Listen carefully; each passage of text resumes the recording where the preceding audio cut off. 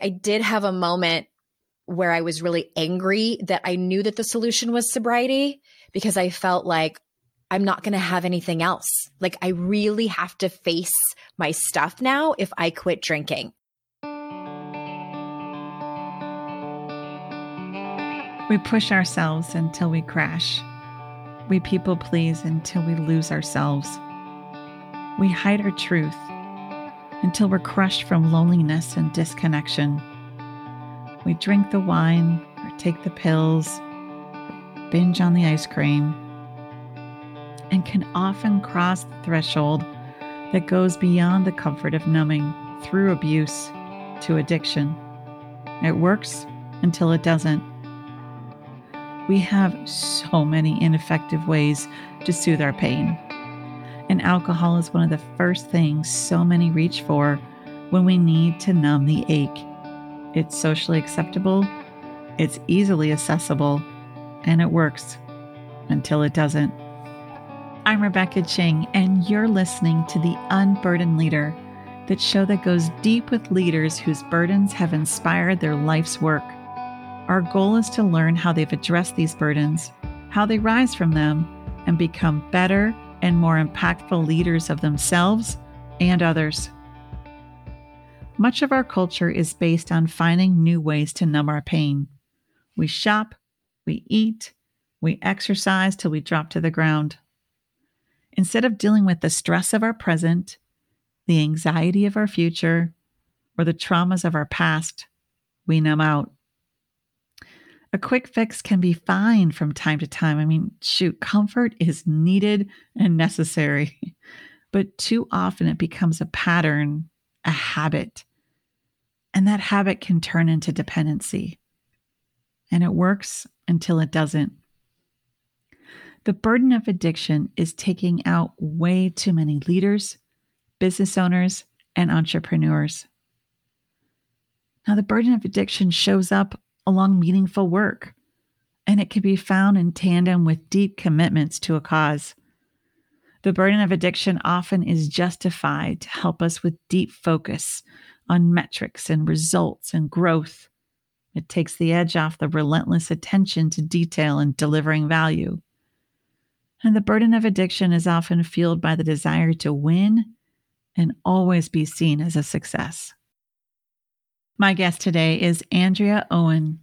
Andrea is an author, global speaker, and professional certified life coach who helps high-achieving women let go of perfectionism, control, and isolation, and instead choose courage and confidence.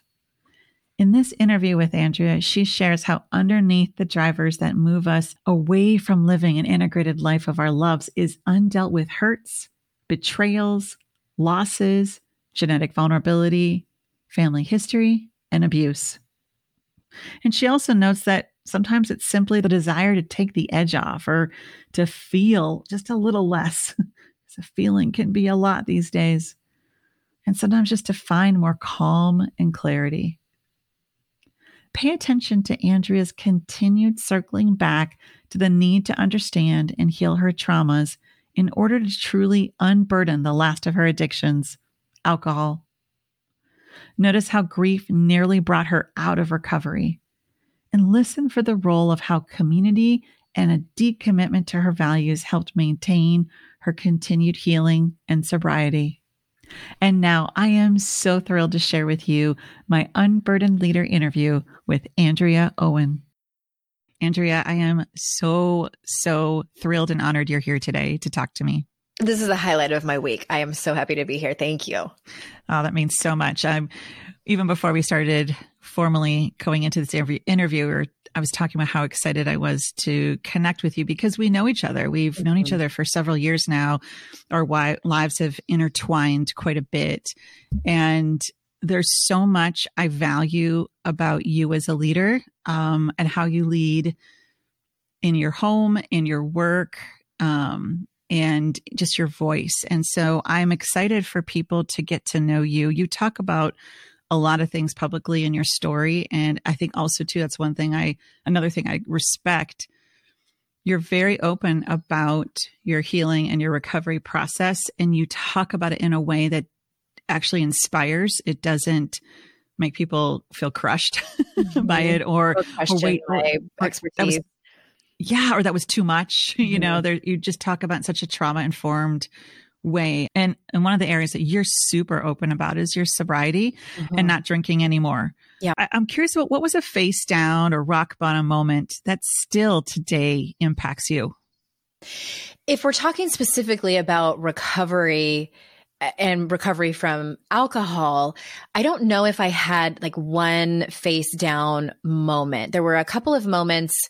I'm thinking back about those last handful of months where I was drinking fairly heavily. And I don't even like to say how much, because then people listening try to, compare how much they drink to how much I was drinking. And the quantity doesn't matter, really. I mean, obviously for some, it really, really does. It impacts their health. But for me, I had a moment where there was a handful of them.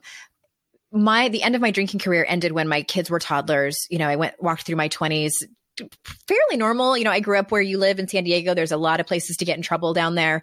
We went out partying and it was some binge drinking, but I hate to say it, nothing like out of the ordinary. I could really take it or leave it. My drinking really picked up when I recovered from the other things like codependency and my eating disorder and my love addiction, which we can talk about. My drinking picked up speed. And, there was a moment where I was standing at the refrigerator door. My husband had come home from work and he was pulling into the driveway, and I had a bottle of Chardonnay in my hand and was chugging like a few more ounces before he came home and put it back. I would fill up. There was one time where I filled up a can of Diet Coke, an empty can of Diet Coke with Merlot, to go out and like pull my kids around the cul-de-sac in the wagon because I was bored. Really, what was underneath it, I was still grieving and dealing with the trauma from my first marriage exploding in my face, dealing with old childhood stuff that I hadn't even known was an issue. And the drinking was just a symptom of my codependence that I was hanging on to, and a lot of unresolved trauma that I hadn't even looked at. So it was sort of the last frontier as far as symptoms. But I did have a moment where I was really angry that I knew that the solution was sobriety, because I felt like I'm not going to have anything else. Like I really have to face my stuff now if I quit drinking. And I didn't want to. and it was really the face down moment, I think, was more symbolism than anything of, okay, this is it.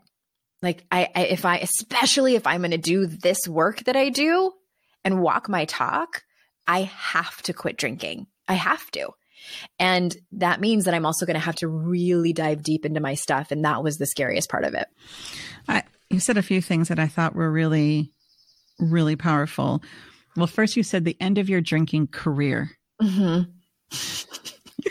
Tell me about that phrase. I think that, if anyone out there is listening and who identifies as being an alcoholic or an addict in some way, we get to a point where it feels like it's a career. It becomes a full-time job of not just managing the physical act of drinking, but it's the mental stuff that we go through. It's the taking inventory of how much alcohol is in the house. If we're at a social event or a party, is anyone noticing how much I'm drinking? When is this conversation going to be over with Rebecca so I can go back to the bar and get another drink? Like, we're never fully present at social events when we're drinking.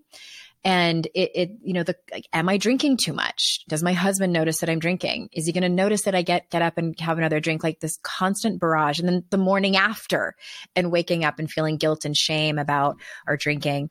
The hangover really isn't that big of a deal. It wasn't for me. The physical symptoms weren't. It was the mental anguish of it. It takes up so much space in our minds that for me, it felt like a career. And I really appreciate how you talked about it was the last symptom, and the way I conceptualized that, it was the last kind of protector that you had that was keeping all of the traumas at bay. And it wasn't doing it so well because it was consuming every bit of your life. So thanks. I really think a lot of people will relate to that. It, like, literally what protects us feels like it becomes our job. Yeah. And there's a saying in the rooms of 12-step recovery meetings, it works until it doesn't.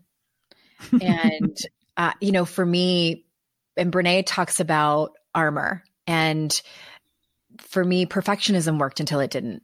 Control worked until it didn't. Overachieving worked until it didn't.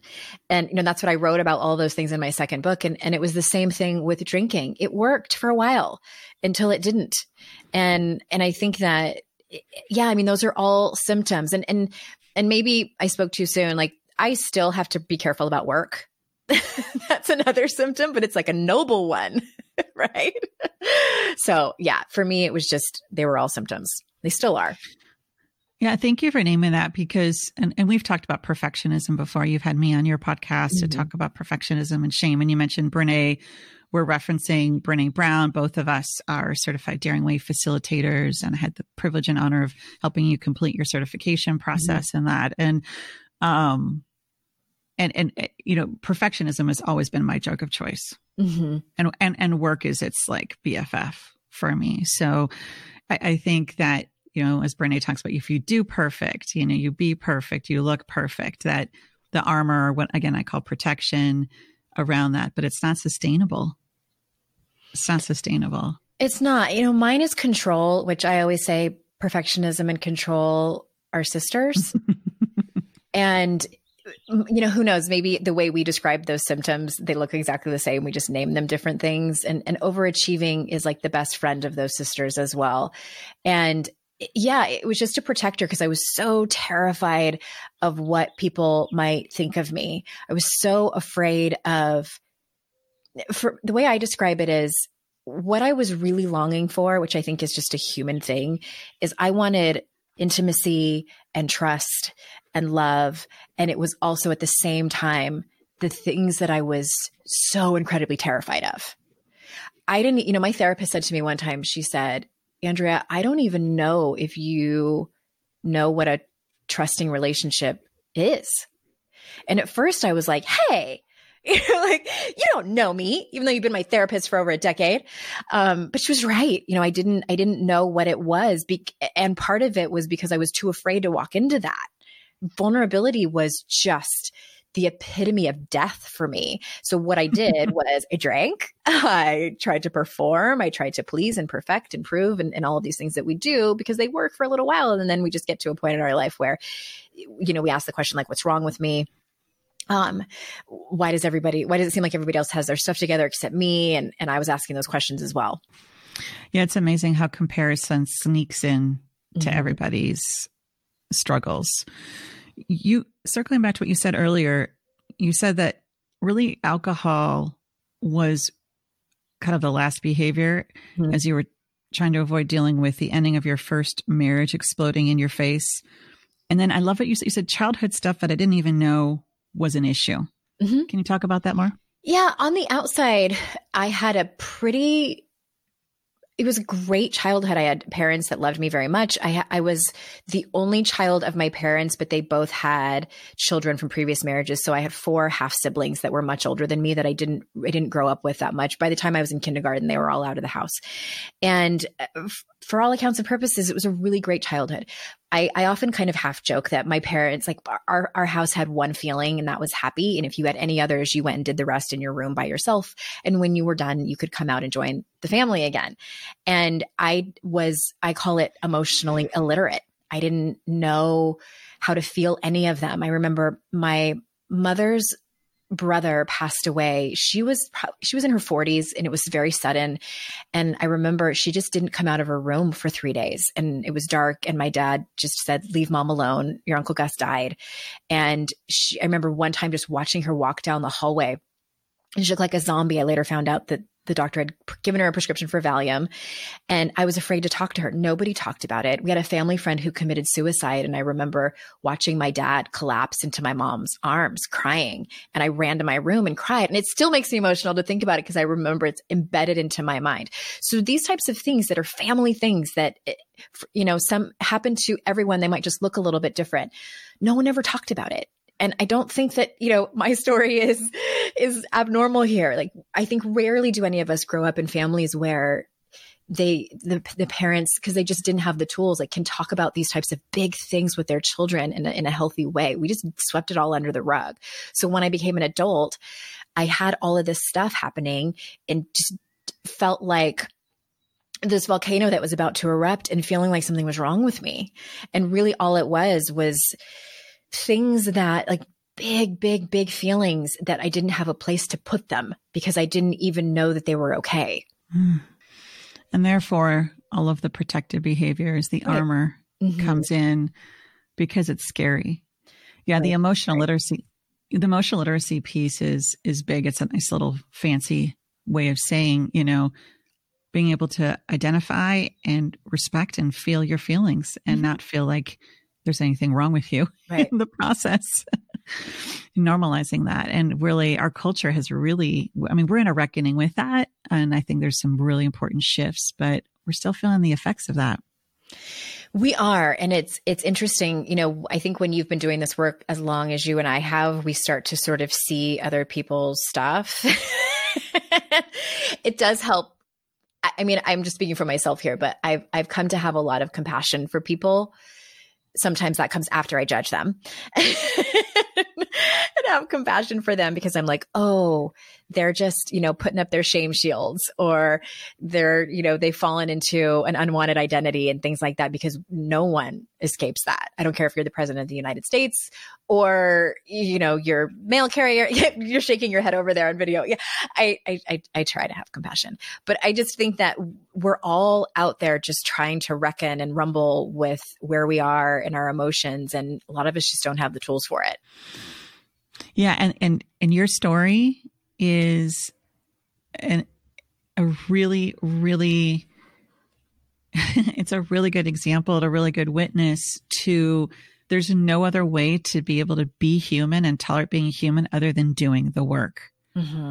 I'd love for you to talk about some specific experiences that really fueled some of, again, whether it's rock bottoms or face down moments, whether it's with alcohol or struggles around perfectionism or identity. What are some of the specific experiences that you still look at today and go, wow, these really fueled some of those pivotal moments, those darkest moments in my life? There was a few of them. When I turned 18, about 5 minutes after my high school graduation, my mom left my dad. I had no idea that they were even having any problems. Looking back now, it's very obvious, but at the time I didn't know. A couple months after that, my dad held up a beer and said that he was checking himself into inpatient treatment center. I was like, for what? I thought everybody's dad drank 12 beers a night. Apparently that's a lot. And he was a functional alcoholic, checked himself in, and there was family day, as there often is in these kind of treatment centers. And the level of shame that I felt sitting in that circle of addicts and alcoholics and their families, I had never experienced that level before, where it was very much in my face. I argued with the counselor and told her, I even remember what I was wearing. I argued with the counselor when she said, your father is what we call a high functioning alcoholic. And I said, I don't know what that is, but we don't belong here. And there was another teenage girl there and she was crying and her mom was a meth user. And I just, the feeling of wishing you could just unzip yourself and get out of the room. And my mom had her arms crossed over her chest, angry at my dad, because we never talked about anything. So this was like, holy crap, alarm bells are sounding. This was the biggest thing my family had ever confronted. I was angry at my dad. I didn't understand mental illness. He also had anxiety and depression. And I was like, you need to get yourself together. He had fallen off of his white horse. There were so many different things that were happening all at once. My throat is tightening right now, just remembering it. And this was decades ago. It was really the first time my family had started to rumble with all of the things that had been building for years and years and years, unbeknownst to me. And then, that just years after that, and still to this day, my mom brings it up, and I have to be compassionate and slow myself down and try not to come at her from a place of the expert, because that's also my protection, is to sort of put my coach hat on and my author hat on and talk to her about all these things instead of being her daughter. Which, oh my gosh, talking to our families and our parents about hard things, I think still is, I would way rather have a hard conversation with my kid's teacher, my neighbor, than my mom. And, another point was I was in a very long-term relationship and ended up being my first husband. And for the first 10 years of our relationship before we got married, I was unfaithful, and he was too. And we had never talked about it. And, it was for me looking back, and, it wasn't until years later where I realized that was true love addiction of what I was doing. I was using men and relationships, very short relationships, as my drug. The cycle was I would go out to, dancing with my girlfriends, find someone to hook up with.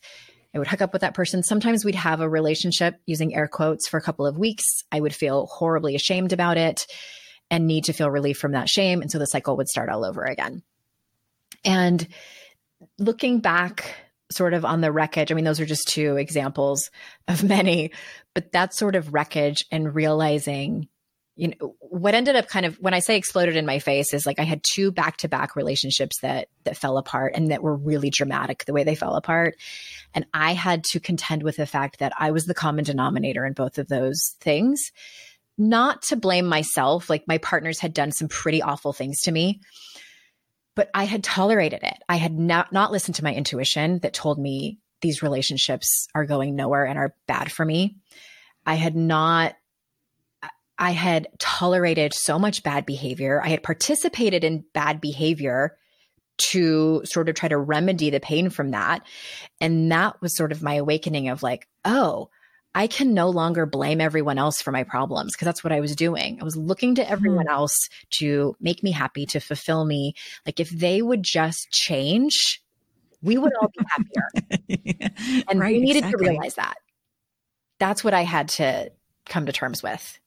I can't remember if this is something we talked about or I heard you talk about, but along those lines, you talked about your marriage ending. There's a lot of betrayal trauma in it.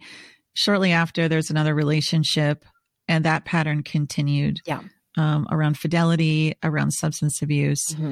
And you were all in. And I don't even know if your divorce was final at this point, but I was in that second relationship. And there's this moment you talk about where no work, your lease was about to end, and you're on the phone with your sister. Can you talk a little bit about that? So my first marriage had ended. He had had an affair with our neighbor and got her pregnant while we were in talks of trying to conceive our first child. That was the relationship I was in for 13 years. I started dating someone new who I thought was Mr. Right, but I was suspicious that things weren't right. And several months later, turns out he had lied about having cancer to cover up his opioid addiction. And I had become pregnant by him. He had talked about getting sober, and we were going to move away to another city. And I quit my job. I got out of the lease of my apartment. He went away to rehab, and I was hopeful that he could, because it does happen. Some people get sober and change their life and, live happily ever after. I was hopeful that was going to be us. Unfortunately, he met someone in rehab and broke up with me, started a relationship with her. So I was pregnant. I had left my job that I loved so much, and they had filled my position, so they couldn't take me back. I had gotten out of the lease of this apartment that I loved, and I called my sister, and I was in the fetal position on the floor in my near empty bedroom. Everything's in boxes, and I'm crying, and I said, I can't believe this is happening again. I can't believe this is happening again. I can't. And you know how we all have those people that we call, but we shouldn't? That's my sister, because she's so invested. She's the one who gets in the box with me, as they say in our world. And I was also realizing in that moment where I'm kind of like, oh no, she's coming down with me. But it was, I kept repeating it and kept repeating it, because it was one of those moments where you kind of have an out of body experience. It's shame and so many feelings where we get kind of tunnel vision, and we remove ourselves because the pain is so great. It's trauma. And I also, when I came out of that, when I regained consciousness, that's really when I decided, I was like, I have got to change my life.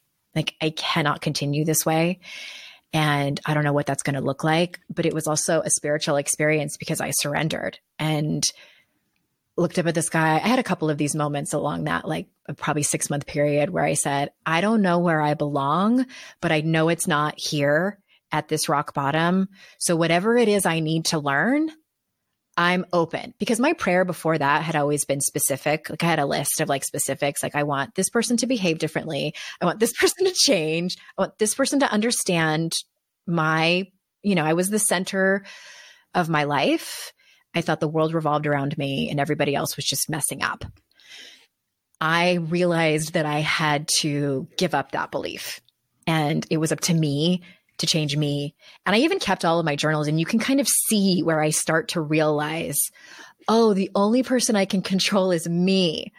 And that kind of surrendering and acceptance was painful because it's excruciating. I didn't know how to do it, for one. Yeah, it was excruciating.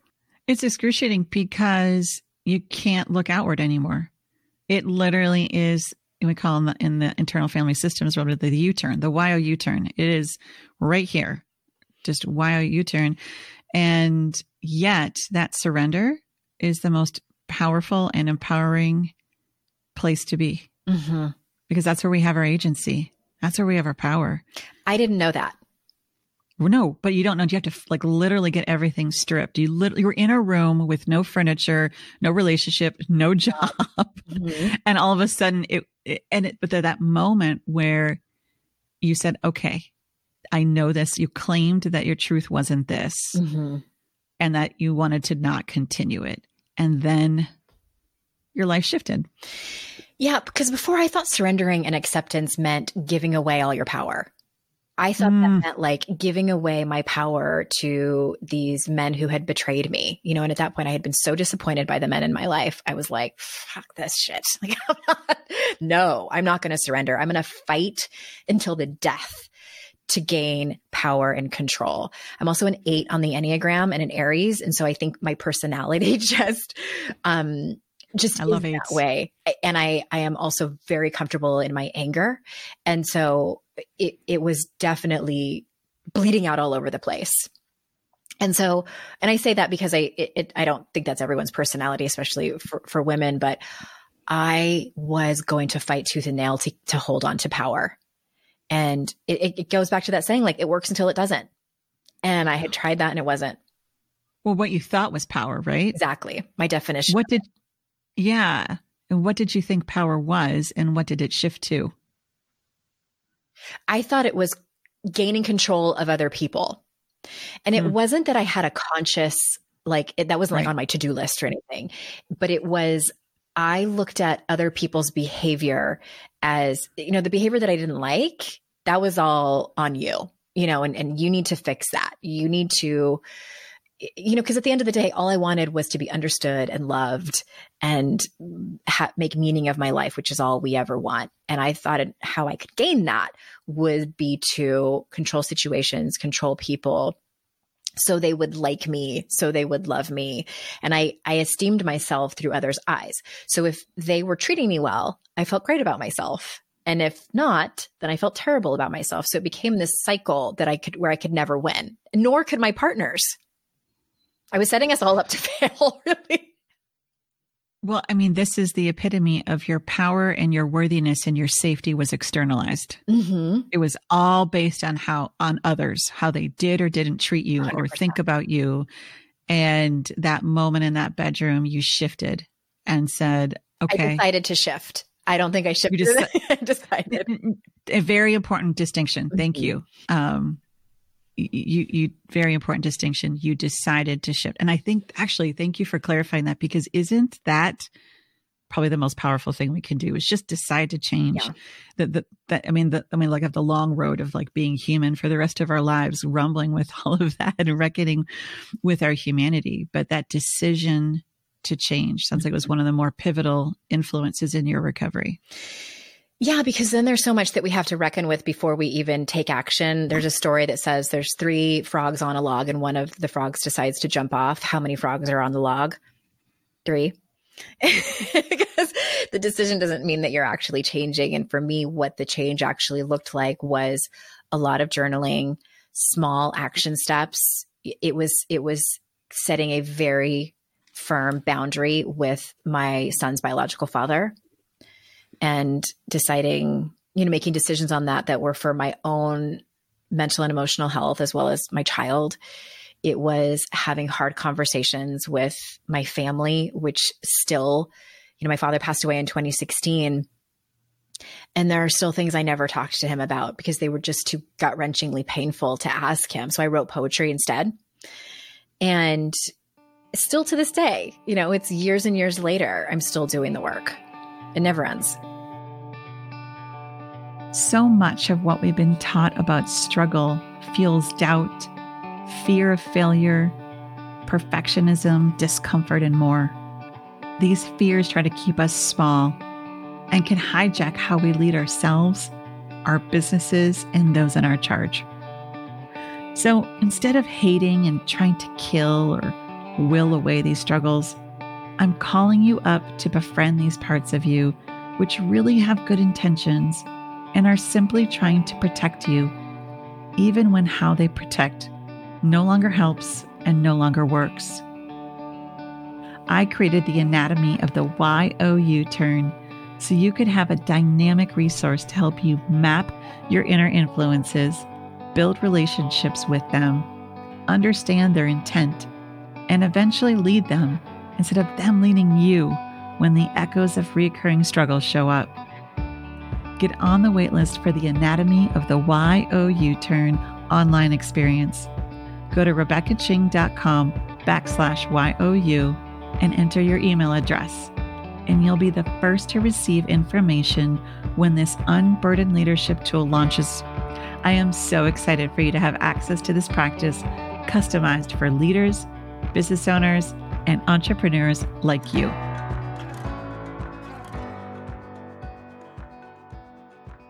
I was going to ask you about your father's loss, and I know it's been a few years. How have you cared for your recovery, your emotional, mental, and relational well-being while navigating the grief of losing your father? Mm-hmm. I had never lost anyone before when he died. And one, I think, important story that I'll share about that was when he got sick, it was very, very quick, which I think we got pretty lucky in that way. And so did he. I can't speak for him, but there wasn't a long months and months and months of him getting more and more ill. And I had flown out. I'm from San Diego, but now we live in North Carolina. I had flown back to San Diego to see him and spent 5 days there. And he was deteriorating even in those 5 days that I was there. Flew back home and I told the powers that be, I said, if you know that it's time, which I had a feeling it was going to be like probably within a month or two, call me because I want to come back out. So it was only a week. And I got the call from hospice and they said, he's in hospice now. If you want to come, you should probably come now. And I had to make a pretty quick decision. And I went back and forth with going home. And, I thought, well, I already did talk to him and he was lucid then. And I got to say all the things that I wanted to say and kind of decided and talked to someone in my family who had made the decision. This person had made the decision not to see him on his deathbed and had already, had a good relationship with him and they were fine. And kind of convinced me a little bit like, it's okay. You don't have to go see him. And I went downstairs and I told my husband, I said, I think I'm not going to go. I'm going to wait until the funeral. And my husband looked at me and he just said, that surprises me that you wouldn't go. That's really all he said. And I had to admit to myself that I was running away from the pain. There's that Pema Chodron quote where she says, that of what is indestructible, oh shoot, I'm going to misquote her, can be found inside of us, or something like we find out we're indestructible by moments like these. And I have a friend who works in grief and death and dying. And I emailed her about it. And she said, of course you don't want to go, but she said that what she said really struck me. And she said, you walking towards your pain is huge love for your father and for your family. Walking and for you instead of running away. Yeah. And so I did. And I was there with him when he died and I was the only one there. And I would like to say that it was beautiful. And I climbed in bed with him and like held his hand. And I kind of freaked out when he took his last breath and like felt like I was 7 again. And, cause we always read about like these magical moments that people have when their parent passes away. And I had fantasized that that's what it would look like. And I completely fell apart. And so I wrote about it. But when I got home, no one, people can talk about grief, but no one can prepare you for what it feels like physically and mentally and emotionally. No. I didn't know there was such a thing as grief brain. I didn't know that moments would take me out that I wasn't expecting. We expect like birthdays and first Christmas and Father's Day and things like that. For me, it wasn't that. It was, hearing a Bob Dylan song in the elevator. It was being at a park with my family and seeing a father and a little girl flying a kite. Took me out. Like I wasn't, and I hadn't thought about that memory for decades. And here I see this kite and I'm just down for the count. But there was a moment in the kitchen when I had gotten home and my kids had gone back to school. My husband had gone back to work. My mom had gone home and I was alone unloading the dishwasher, and a wave of grief hit me that took me to my knees. And that hadn't happened to me since 2007 when my life fell apart. And I had the thought of, a bottle of wine sounds amazing right now. It was like 10 in the morning. The next thought was nobody would know, my kids would come home and it would be okay. It's just one bottle of wine. And the truth of it is like, I don't want a bottle of wine. I want to change how I feel. I want to get rid of this grief because I feel like it's eating me alive. And it feels like, when people say, I finally understood what people were talking about when they said, I feel like the weight of the world, like the world is crashing all around me. Like I was like, oh, this is what that is. Because I had never felt that kind of sorrow before. And I called two friends. I texted one and called another and just told them, this is what we do in recovery. If we are well enough to reach out to someone who understands, because a lot of times we worry that someone's going to gasp on the other end and make a huge deal about it. When really, if you're in recovery, you understand all that person needs is someone to talk to and get the words out, or even just be there on the other end of the phone while you cry. And it can be incredibly powerful to show up for someone in that moment. That witnessing, when it's wonderful to be a witness to someone else's pain, but when you are witnessed in your pain with just pure presence and love and compassion and respect, and it stays in your lane, it can stay about you, right? And not go back to the person witnessing. There's something so sacred and so healing in that moment. And also it's oxygen. It just gives us an O2 when it's hard to breathe. In that, and having one or two of those people in our lives is gold, and being that to ourselves when those people can't even be there for us, how we can show up for ourselves that way. Grief is interesting. I often talk about it almost like it's hydrogen peroxide. It cleanses and it cleans and it clarifies in the most painful, excruciating way. So our brains are like, it's going to hurt, so don't do it. Right. Yet it's also the mark of being alive, of being all in when we commit to love, to commit to, being a part of a community, a family, a relationship, that we are signing up for loss too. And that's, it's not something like, I'm an 80s kid. Like, the movies I watched did not talk about grief and love. They didn't know. It was like, Molly Ringwald, you did not give me a lesson on grief. You got the guy at the end. Right. What about your grandma dying? What about your grandma dying? How does this particular grief impact your life today? I think that it has allowed me a window into other people's pain that I didn't have before. Also, like the hardest thing that had happened to me was, my parents splitting up, which was so much confusion at that point. I didn't have any tools or even words to deal with that. And when my marriage fell apart, my relationship fell apart, the underlying feeling and emotion was anger. Obviously it was hurt, but the one that I pulled out from that, where I felt the most, was fury and rage, really. Anger doesn't even begin to describe it. And so when my dad died, it was it was pure sorrow. And it allowed me to, the obvious thing is to have compassion for people who have gone through something similar. And also in my research around it, and part of this is going through the training with you and Brene Brown's methodology, was how different grief can look for so many people and all the ways that we can experience grief. We're going through grief right now with what's happening with COVID. We experience grief with job losses and, the obvious ones are death, but so many sort of, I think in the world, they call it like the small T traumas that has allowed me to help my clients slow down. Just yesterday, I was talking to a client and I was encouraging her to really, really take an extra step into her grief. She's a school teacher. And just don't think that we give it enough time and credit and presence. And especially me, like I run a brand called Your Kick-Ass Life. Like in the beginning of my practice, were like, no, let's turn that frown upside down. It's like positive thoughts.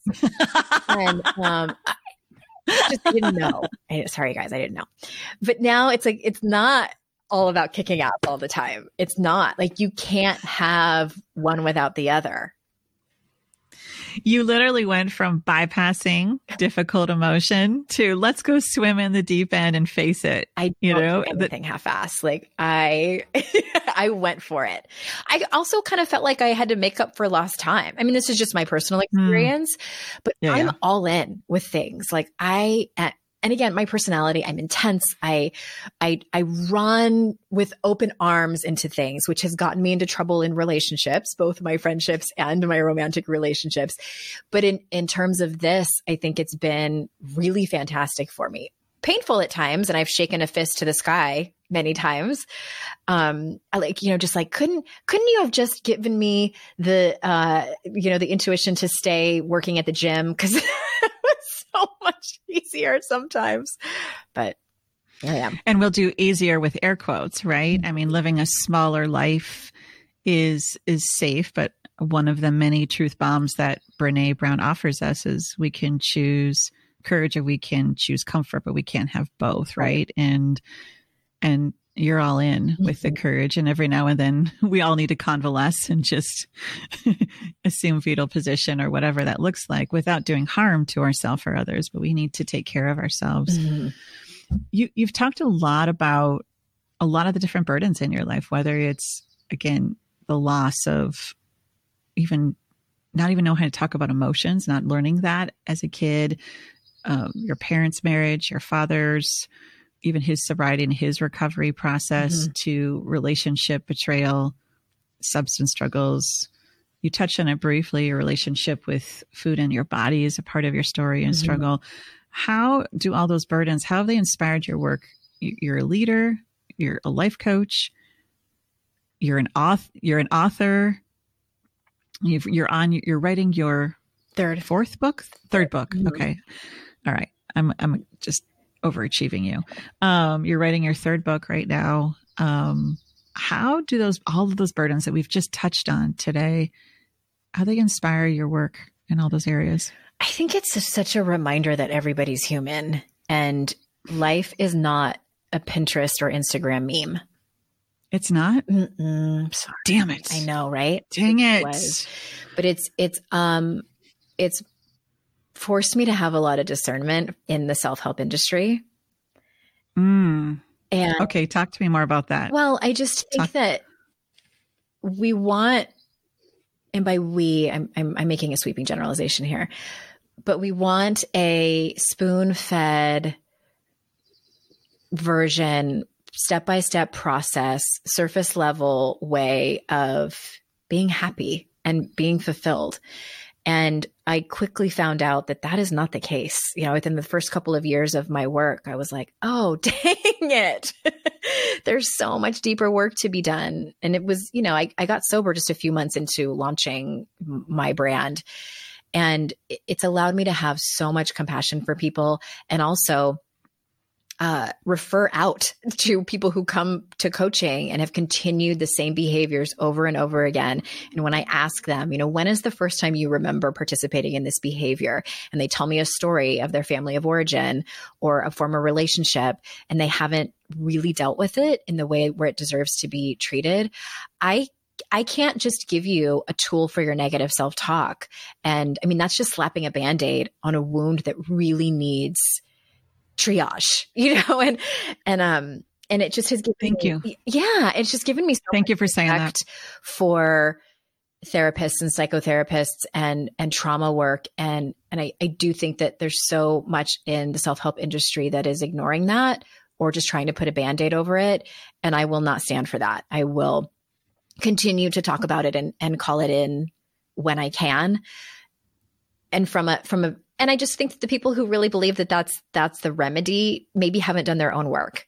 And I'm calling, welcome. There's plenty of room here at this table. But I think that to answer your question, I think that that's how it's helped my work, is just to expand it. And I'm lucky enough where I have a network where I can send people to you and other people that I know who are doing this deeper work, because it is necessary, not just an option. It's necessary, not just an option for all of us. That's what I'm hearing you say. And I wholeheartedly agree. And it's why one of the many, many reasons I value you and respect you. Because we've both seen the damage done of you've done these 3 steps and you're not healed. So what did you do wrong? Themselves. Exactly. And then you and I end up working with people kind of climbing out of that is almost the first level of work. Yeah. Oh, I've already worked on this. I already did my mindset shifts. And mindset is what you do after you've done that. You kind of do, that's the maintenance work. When you get tripped up, like, which we still do. Totally. Oh my gosh. We're in this world with, I think there's a statistic I quote back in early 2000s. So I know it's more today, but there was 3,000 messages a day we hear. And about a third of them alone are just even about our relationship with body and food, just on that. But we have 3,000 messages inundating ourselves a day. So mindset work is kind of a non-negotiable in this hyper-connected world. And I appreciate you talking about, because there can be even trauma in trying to heal your trauma. Right. And I see that in the personal development community, professional development sometimes, but mostly this personal development community, and this impatience. There's nothing efficient about healing and about growing and about changing. Or linear about it. Mm-hmm. And we try to make it efficient and a 3-step thing and a tight quote. And I get it, but I also think we are doing harm in the process. And I appreciate so much how you are a counter to that dangerous message. I'm curious, is there a burden you're still carrying that threatens to take you out? I love this question, but I'm first curious, can you define what you mean by take you out? Because that could look different from me to you. Okay. So I want to be like the annoying person and say, what does that mean to you? Because I mean, I won't be that annoying. So I guess I want to be broad. I'll be broad here and say, just, you're doing your life and there's something your system is still carrying, your nervous system, your story, your belief system. There's a burden that's still lingering, and maybe you're not aware of it. Maybe you are, to a strong degree or not. And that it's threatening to take you out of alignment with your values, take you out of functioning in your day-to-day, taking you out, robbing you of your joy and your sense of worthiness. Mm-hmm. Is that helpful? Yes. Okay. I could give 5 different examples. And I think that, it's interesting. I was about to talk about it, and then the voice said, no, don't brag. But I'm going to go with my first gut instinct. Nice. I am really proud of myself that I can recognize when that's about to happen fairly quickly. So just the other day, it was over the weekend, my husband and I were talking about, because the kids not being in school and, having to be homeschooled, I'm using air quotes, with parents that are sometimes still having to go to work. It's a mess, right? It's a mess for so many families, and it's a bit of a mess over here too.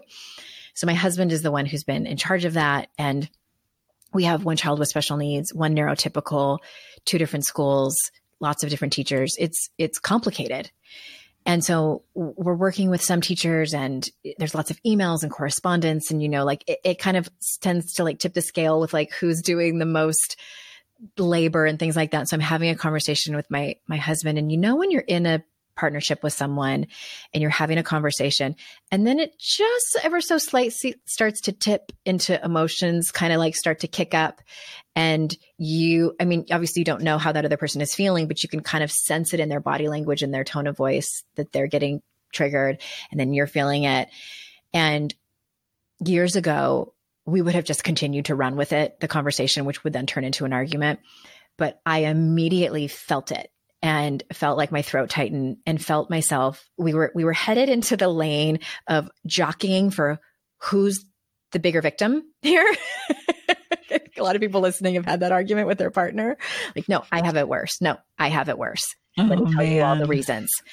And we just want to be heard. So I felt myself starting to do that, like starting to like launch into here's all the ways that my life is harder right now than yours. And I stopped us and I said, you know what? I am sensing that this is a bigger conversation than the topic we're actually talking about. And so, I said, let's bring this to the therapist. And maybe you don't have a therapist if you're listening, but you know that it's a bigger than what it actually is presenting as.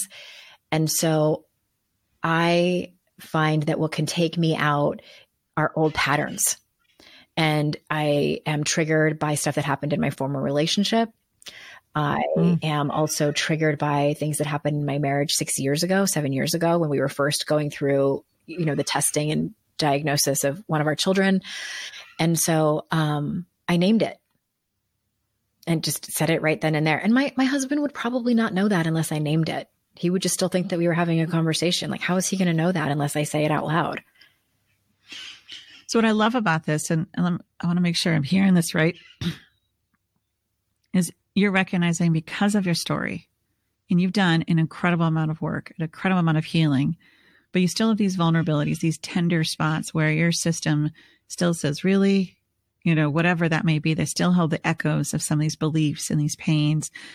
And you're aware of them. And instead of shaming them and feeling like they should not have a problem at all, this is my summary. These are my words here. It's like, this is me. Yep. Here's the tenderness. So I'm going to take care of myself, and I'm going to pause the conversation, and you're going to do, you do your things then. So you don't go down the path of, no, I'm the bigger victim. No, I have it worse. No, I have it worse. Which is for this example you gave. So just that awareness of, it's not like you're 100% over it. I think that's such a damaging narrative. Mm-hmm. And it's like, if someone breaks their leg, that even the leg heals, but it still might feel a little off on sometimes, right, or when you run a certain way. So it's part of trauma too. It's like we can heal, but there's still in our humanity, still be those echoes of our story, of the betrayals, of the hurts, of the woundings. And it's not about us being flawed, but you now are leading yourself. You're leading your system versus those parts of you leading you. Exactly. Because those other parts that you just mentioned can run away real fast. And I think of John Gottman's work where he talks about the research that shows like once your heart rate gets above a certain level that you're just not even listening anymore. Nope. And that's what I feel starts to happen. Like when I start taking a very, very quick inventory of my head of past hurts and, oh, remember when this came up before? And this is what happened. And I know exactly what's going to happen, and like once that starts happening and I find my heart beating a little bit faster and I'll cross my arms over my chest, my throat tightens. Like I know also what my physical symptoms are. And I will just like, that's where I draw a line in the sand. And I'm like, my bottom line thought about this is I love my marriage too much to let old crappy patterns back in the door where we know we have the evidence to show us where that leads. I'm not here for that. I'm here for saying, let's table this, and admit that this is a bigger conversation, at least for me. I can't speak for him in the moment. And, if you have a mediator or therapist that can help you work through it, then let's do that. But that just comes from experience and falling on our face a lot in our marriage. But what I love about what you just shared too, it's like, hey, I am so committed. I'm all in this relationship. And so I don't want to be led by my pain, and the parts of my story that kept getting me into dark spaces, but you didn't shame it. Mm-mm. You didn't shame that. You just said, I'm going to go take care of myself right now. I'm going to go sort out what's going on here. We're going to take a pause, or I call it a timeout. I'm like, I'm sending myself to timeout. I send myself to timeout a lot. Mm-hmm. I try and send other people to timeout. It's not as effective. I usually just need to send myself. Yeah. And I just really appreciate how you said that, because I think it's important nuance there is I'm not here for that, to living that way. And yet you didn't shame those parts of your story in the process. And I think that is such an integrated, important part of integration and self-leadership there. So I really appreciate that example. Yeah, my pleasure. Andrea, what are you working on today? I want to know what you're working on. And I want to know, the second part is how people can find you. What am I working on today? I have a call with my book editor after this, which I'm really excited. So exciting. We're in the beginning stages of this work together. I wrote most of the day yesterday. And then I'm also leading a writing class for the first time with a colleague of mine, which is super fun. I've never done it before. Nice. We have a large group of women, which we didn't know what to expect, neither of us having run this type of program before. And so very excited about that. And then I'm going to get on my Peloton bike later, sweat it out. So good. I'm waiting to order mine. We're going to be ordering it in May. Love it. I cannot wait. I'm going to get a few little things for the garage, because ours is in the garage too. Mm-hmm. I think Orange Theory and my spin classes are going to be hard to come by for a while. No. So you're writing, you're coaching, you're teaching. And where can people find you, Andrea? Easiest place is Your Kick-Ass Life. My podcast is named that. My Instagram, that's where I like to hang out, and the website, yourkickasslife.com. Wonderful. This has been such a joy. I said at the beginning of this conversation, and I'll say it again, how much I appreciate you, your leadership, your voice. Don't ever underestimate it. So many people are making choices to go on a path towards healing and grace and compassion because they've been exposed to your life and your work. So thank you so much for being with us today. And thank you so much for showing up in life the way you do. Oh, I appreciate you. Thank you for your kind words. It's always a pleasure to talk to you. Wow. Andrea reminded us today with such detail. It works until it doesn't.